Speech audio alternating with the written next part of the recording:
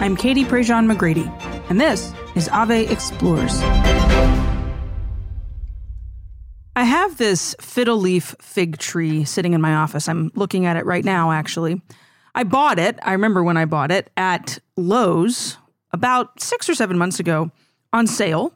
It was only like $8. And this little fiddle leaf fig tree in a small pot had a sticker attached to it that marked it down to like the $8 or $9 that I paid for it, but informed whoever was bold and brave enough to buy the thing that they were buying a plant that was on its last legs. Essentially, this was a plant that had basically been forgotten, had somehow sat in the garden section of Lowe's and had kind of wasted away, getting a little bit of light and a little bit of water, but usually the leftovers from other more well-tended plants. And so they were marking it down on clearance, and I'm sure somebody would buy it, but, you know, the hopes of it lasting for longer than a couple of weeks were probably slim to none. Well, I'm happy to report that Freddie, the fiddle leaf fig tree, is thriving. He hangs in a pot holder in my window right next to a stained glass image of the Blessed Virgin Mary. I look at him quite a bit throughout the course of my day. I spend quite a bit of time sitting at this desk recording all sorts of podcasts and radio shows. I think back to that little fiddle leaf fig tree and its bright tag that said, probably going to die, next to $8.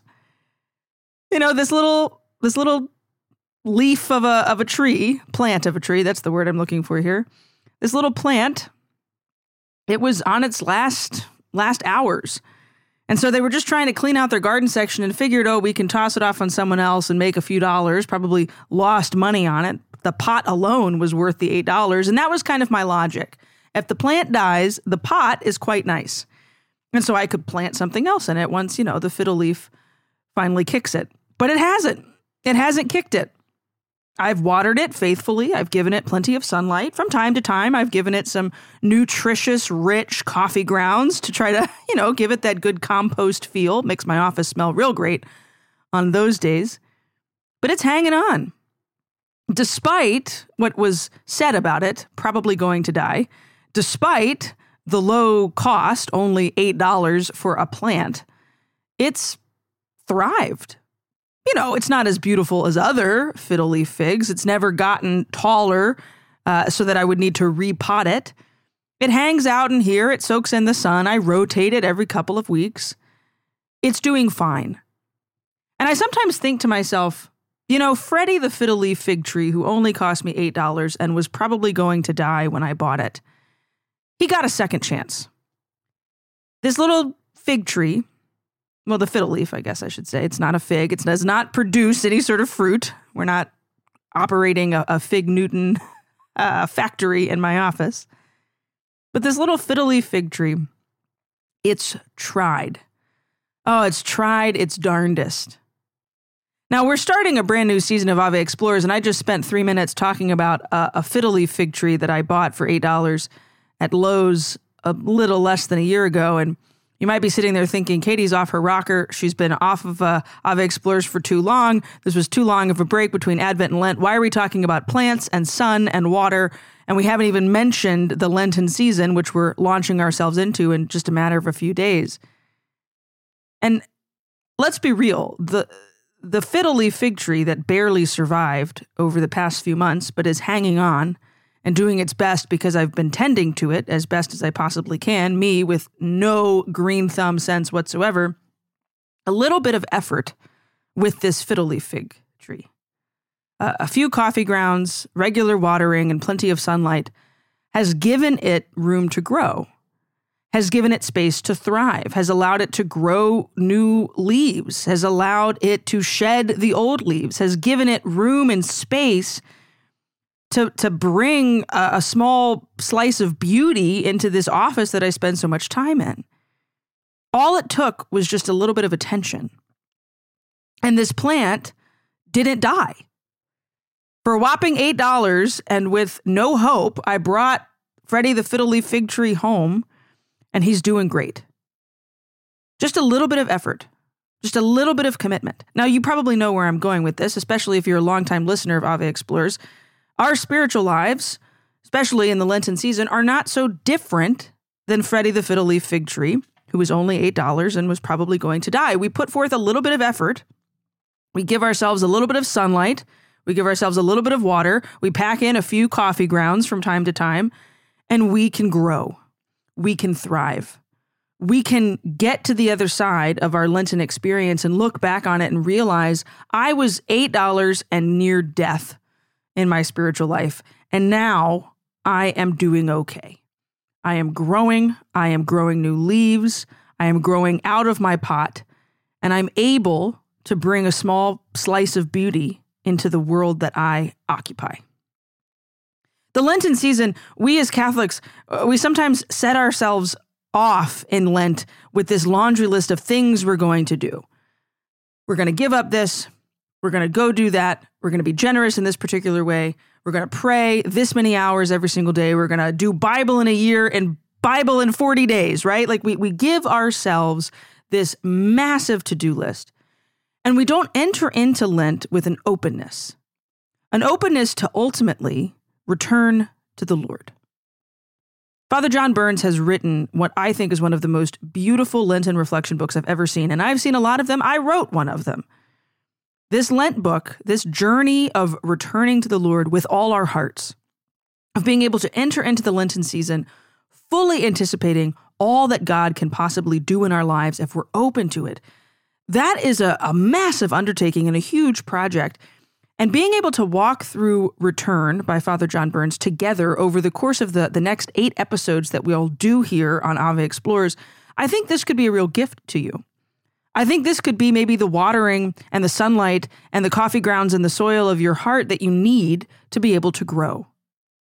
Over the course of the next few weeks, we're going to chat with some amazing people whose stories you probably know or have seen, encountered, people that you might not have ever met before, familiar faces and guests to the Ave Explorers world, and of course, Father John Burns himself helping us journey through the book. And we wanted to kick off, just kind of give you a little bit of a preview of what's coming in our Lenten season by starting with some conversation, some intentional conversation about, well, what is Lent in the first place? How can Lent be a fruitful season for all of us in the first place? And so to talk about that, I wanted to sit down with a dear friend of mine. Mark Hart is like a big brother to me. I've known him for years. And Mark always gives a great kind of snapshot and overview of liturgical seasons, of liturgical living, of prayer. Mark works for Lifesaving International. I've known him through a lot of different avenues. We've spoken together. We've done events together. Mark spoke at events when I was a teenager, so I kind of feel like I've grown up with him, and now I can call him friend. He's an Ave author. He has an amazing book that helps you kind of dig into the Sunday readings called One Sunday at a Time, and we sat down together to get ourselves ready for Lent. This is all part of our Ave Explorers series, digging into Father John Burns' book, Return. You can grab a copy of Return over on AveMariaPress.com. There's still time. There's still time to get it, so make sure you run, don't walk. The link is down in our show notes to grab a copy. So every week, every Sunday, when we sit down and talk about the themes of the week, you have the book to walk through, to read, to journal with. So grab a copy, sit back, and enjoy this conversation with Mark Hart about how we can enter into Lent fully and return to the Lord this Lenten season. Mark Hart, welcome back to Ave Explorers. Yay! Yay! It's always good to visit with you. I feel like that's how all of our interviews begin. You're like the big brother I always wanted. How are you? How are things? How's life out in sunny Arizona? Are you kidding me? I mean, it's 65. Yeah, you guys are lucky. Terrible. People are using things called snow blowers. I've never actually seen one. Yeah. I saw one online. I thought they were fake, but it's amazing. Are you kidding? I don't even own a shovel. This is the time of year when we just start posting selfies ad nauseum, and people don't like it. Yeah, people hate you. We're recording this. Dallas is frozen over. I don't actually know if I'm going to be able to fly out tomorrow because I think they're just like, we're not here right now. Everything's shut down. We don't know what to do. Cat litter is our salt. It's a whole thing. I'm so sorry. Oh, it's fine. I mean, it's not like I was particularly excited about going to Madison, Wisconsin, where it's 3 degrees right now. I'd much rather head to Phoenix. Mark, tell us a little bit about who you are, what you do. I mean, most of our listeners probably know, but give us the rundown. Yeah, I'm a professional sinner, and sometimes I moonlight on the side trying to share the gospel. I have an amazing wife, Melanie. I have 4 kids. I have one out of college, 2 in high school, and I have a little third grader who's a saint making machine. Wait, time out. You have a kid out of college? Yes, my eldest is out of college. Whoa, now. I missed that. That's awesome. Yeah, so it's great. So she's already started into her career, and I have a junior in high school, I got a freshman in high school, I got a third grader. So, it's just a hot mess out here in the suburbs. And I've been working. I just started my 28th year of ministry. Wow. So so I'm really excited. So I get to work my daytime job. I get to work as CIO of Life Teen International, which means I get to do a little bit of everything, and sometimes I get a cup of coffee for it. So it's good. Awesome. It works out in the end. So it works out. With such a wide spectrum, you've got a third grader and an adult, like you have an adult child.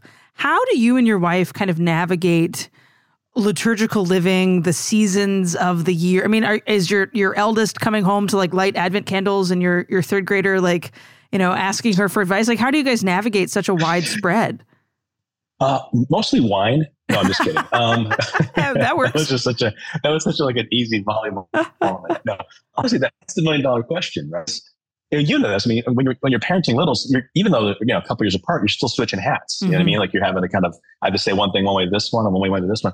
And then as they get older, and then they become more mature, at least chronologically, as they become more mature, you can't vary the truth, but you have to vary the messaging, right? How you translate everything to life. I think sometimes people hear you on the radio, they see you here on Ave, they're thinking, she and Tommy, they got it all figured out. Their kids are praying rosaries in Latin backwards, kneeling on uncooked rice, as a form of penitence. I think sometimes it's even harder, and not just for those of us who are in active, quote unquote, ministry, but work at parish level, or people who like spend a lot of time, at their parish, right? I think it could be even harder because sort of like that preacher kid syndrome, or that, when you have your kids and like mom lives in the Adoration Chapel or dad's always volunteering with the Knights of Columbus. I think it can be even harder because, anybody saw the original Footloose, remember? I mean, the preacher's daughter with the red cowboy boots. I keep looking in my daughter's closet, making sure there's no red cowboy boots.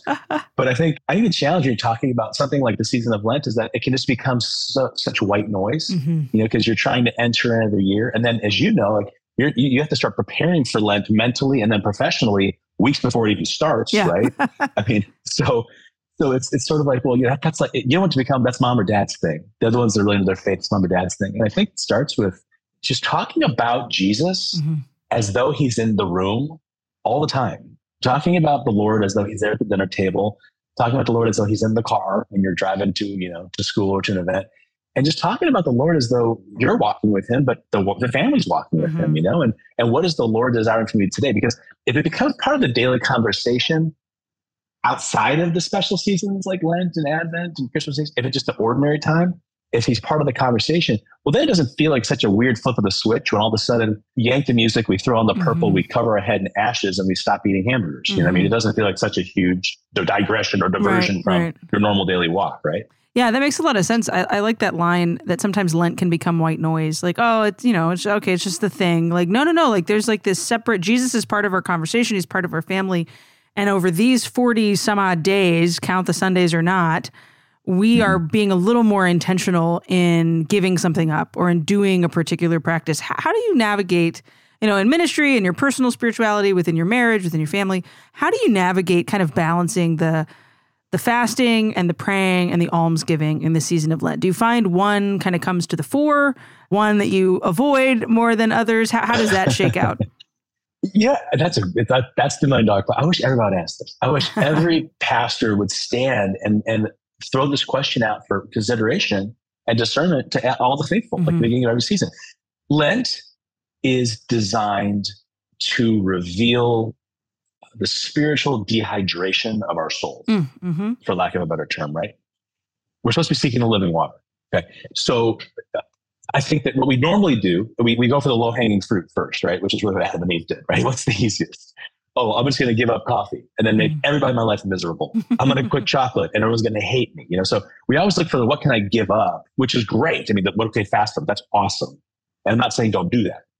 But I think sometimes we do it in a reverse order. And I've just found, like, in my life in the last few years and in my family's life, it's gone better when we start with what we're adding on and you focus on what you're adding on first, right?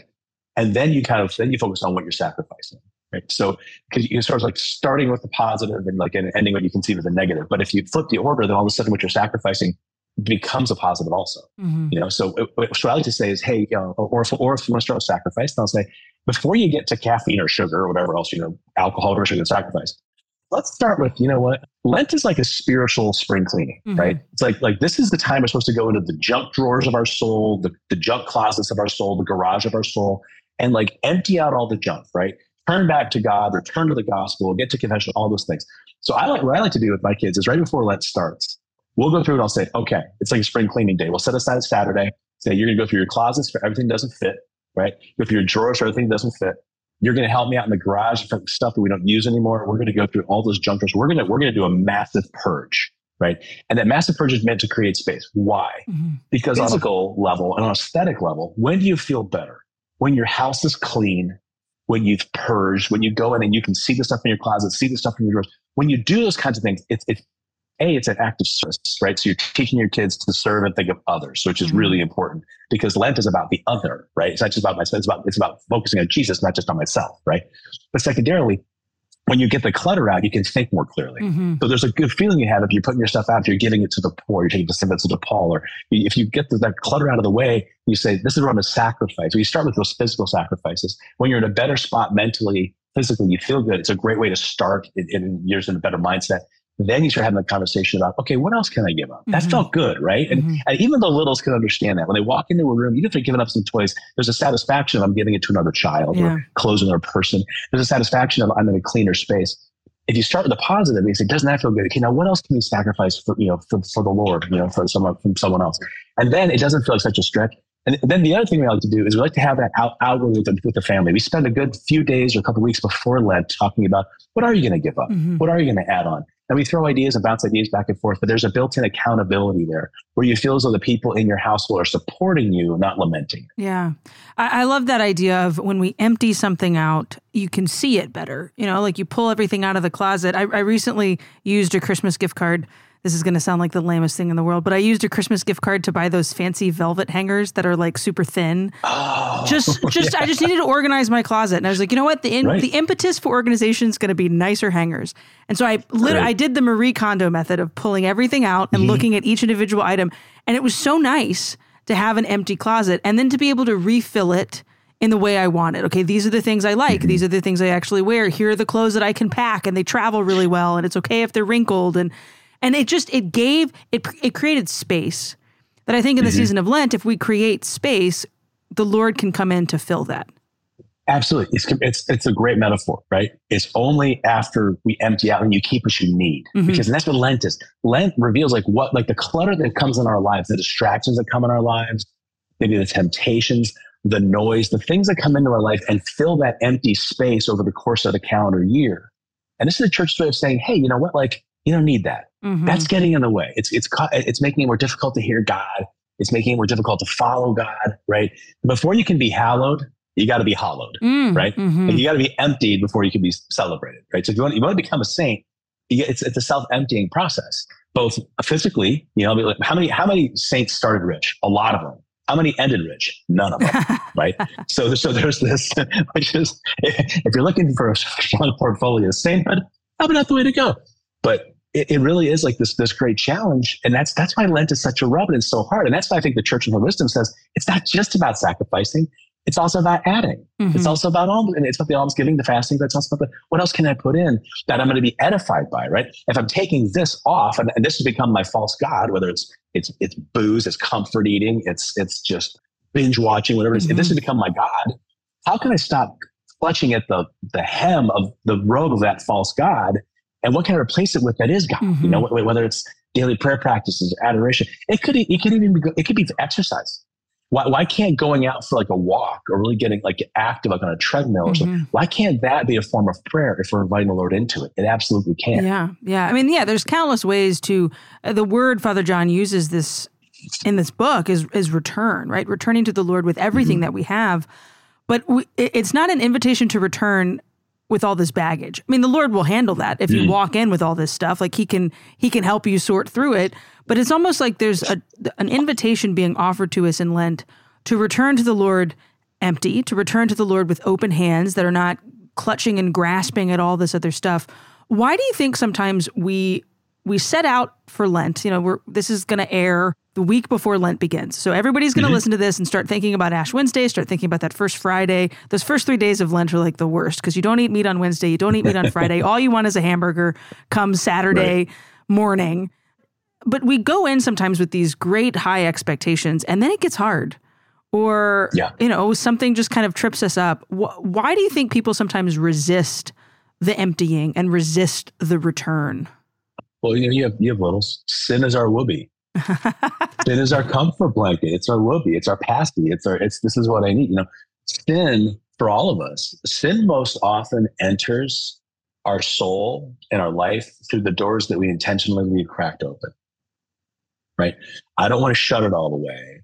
I want to have it in case I need it.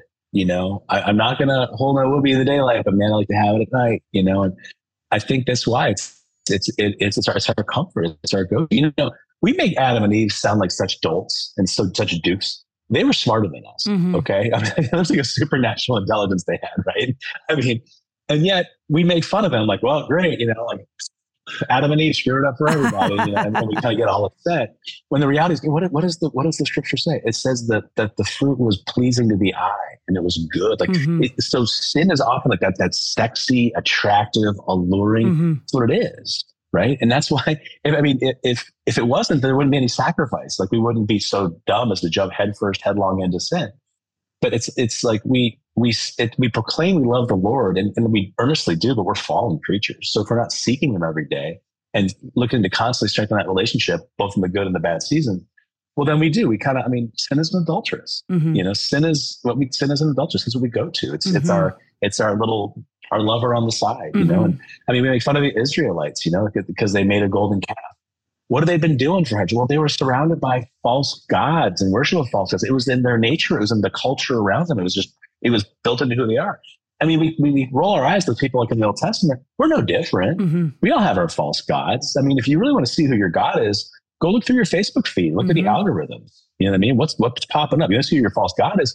Go look at your ATM account. Look at your false God. Go look at your phone and see how much time you spend on social media every week. Or go look at your Netflix account and see what you watch. Like we're all guilty of it. We all have our little false gods, and that's why Lent is so beautiful. Lent is Mother Church.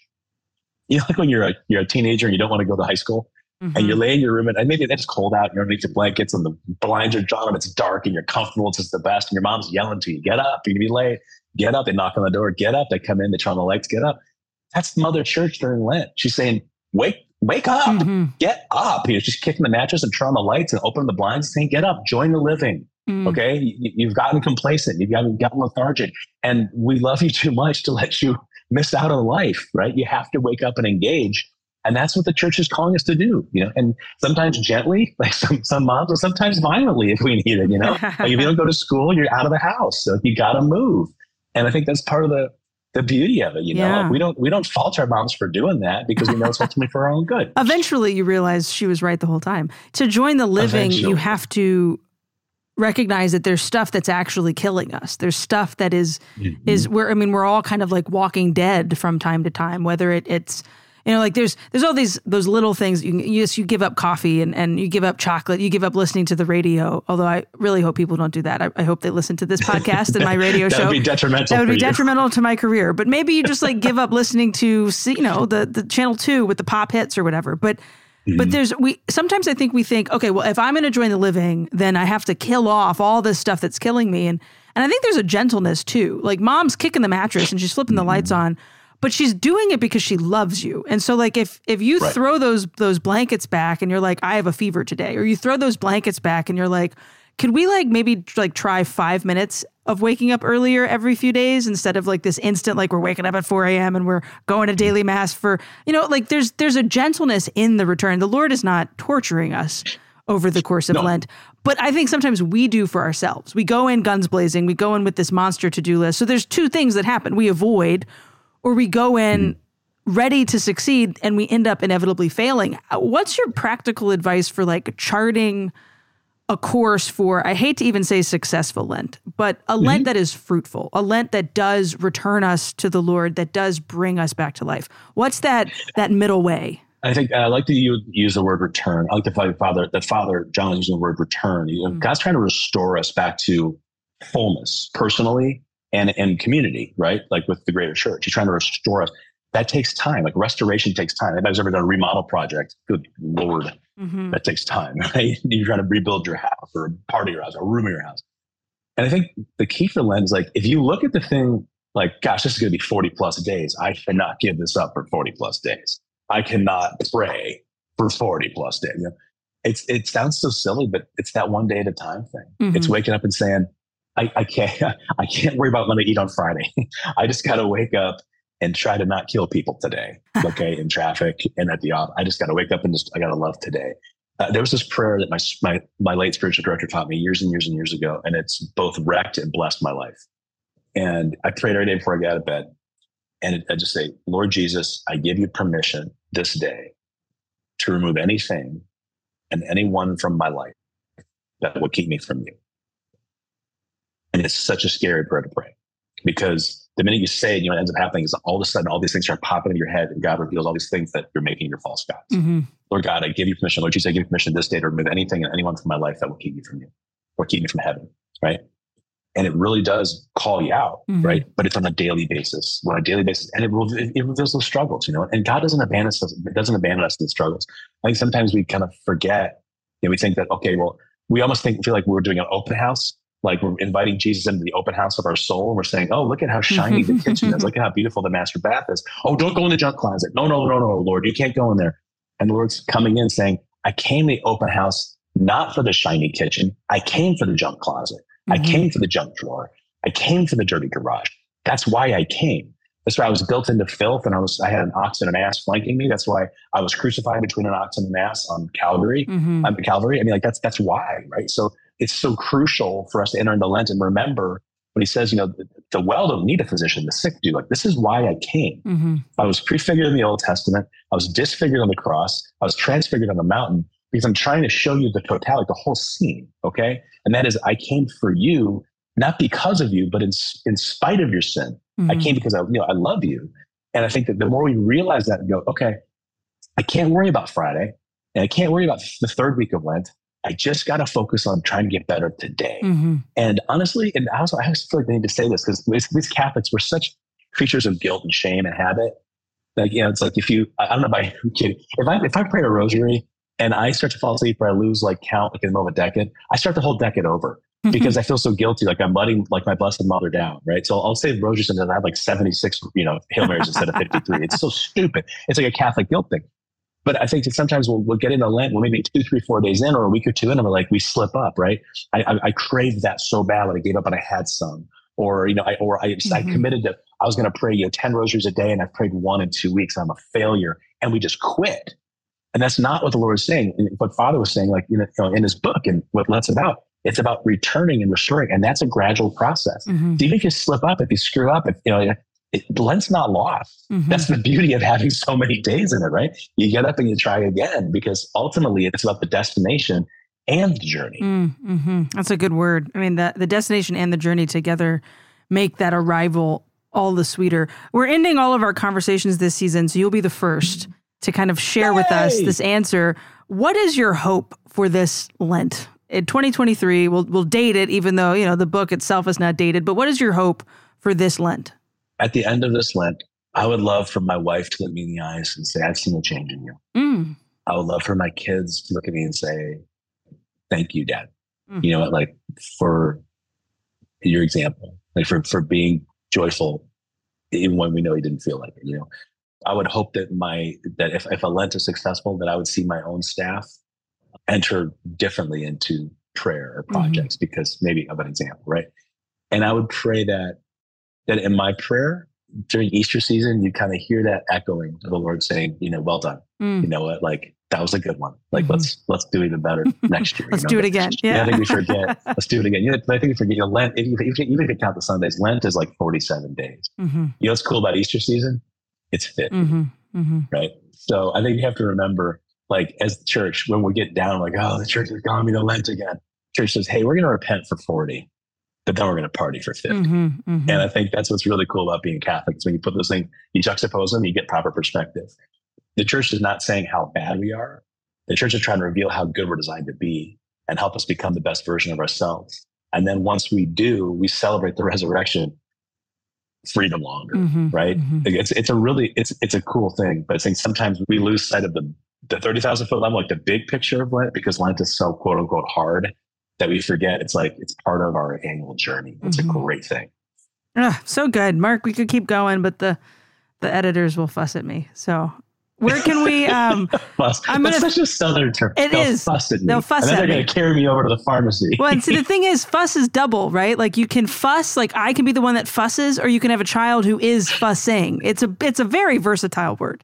So I think I grew up hearing the stop your fussing, right? Or I'm going to fuss at you. It's one of those double words. Where can we follow you, Mark? Where can we grab copies of all the great books and stuff that you do?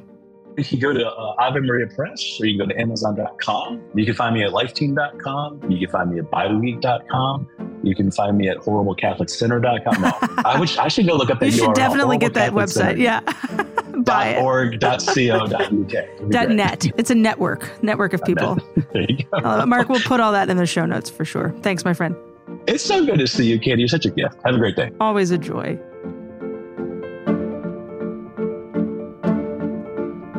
Mark is just always such a great conversation. I love getting to chat with him. I love getting to spend time with him. You know, he texted me not long after the Zoom call ended and we were finished recording. And he said, hey, thanks for that. It got my head in the zone for Lent. And I hope it did the same for you too. I hope it got you into kind of all right, we've got just a week left. Advent is over. And ordinary time, we've gone through it, and now here we are in the Lenten season. And it sometimes feels like Lent has creeped up on us. It's snuck up on us. We weren't fully ready. Hopefully this podcast episode kind of started to get you ready. I would encourage you to go to AveMariaPress.com and do two things. Here's your homework for today's episode. One, I want you to go and buy a copy of Father John's book. When I say this, I don't say this lightly. I don't say this because they asked me to say this. I don't say this because it was in a script somewhere. I say this because I believe it, and I want you to know it. Father John's book, Return, is one of the best Lenten journals I've ever spent time with. I've already kind of gone through it in anticipation of doing all of this podcasting interviewing that you're going to hear in the next few weeks, and it's just so beautiful. What he talks about, what he writes, what he tries to lead you into in a very prayerful way. You're going to love it. You're going to love this book. It's going to be fruitful to you. Josiah Henley's artwork is just captivating. It will allow your imagination to really run in a lot of different directions as you contemplate the suffering servant, as you contemplate returning to the Lord. So grab a copy at AveMariaPress.com.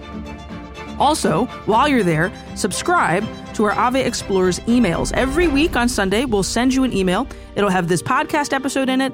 It will have the video series that goes along with Return. It might have, some giveaway opportunities or some coupon codes. You're going to want to get those emails because you won't miss anything once you've put that email into your inbox every single Sunday. So subscribe to the Ave Explorers series and grab a copy of Return over at AveMariaPress.com. This season we've got some amazing folks stopping on by. Next week, you'll hear from Father John Burns himself.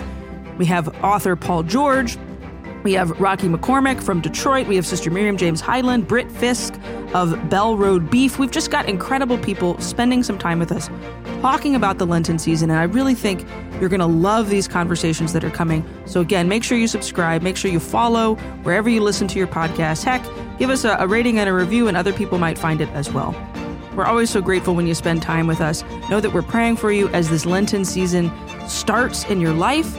Let us know if you have any questions or anything that you want us to talk about here on the podcast. And we'll see you next week for a conversation with Father John Burns to kick off our Lenten experience with Return.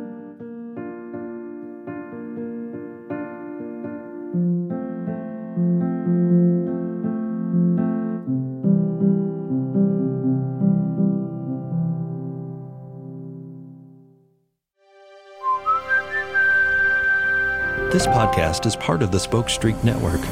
For more great podcasts, visit spokestreet.com.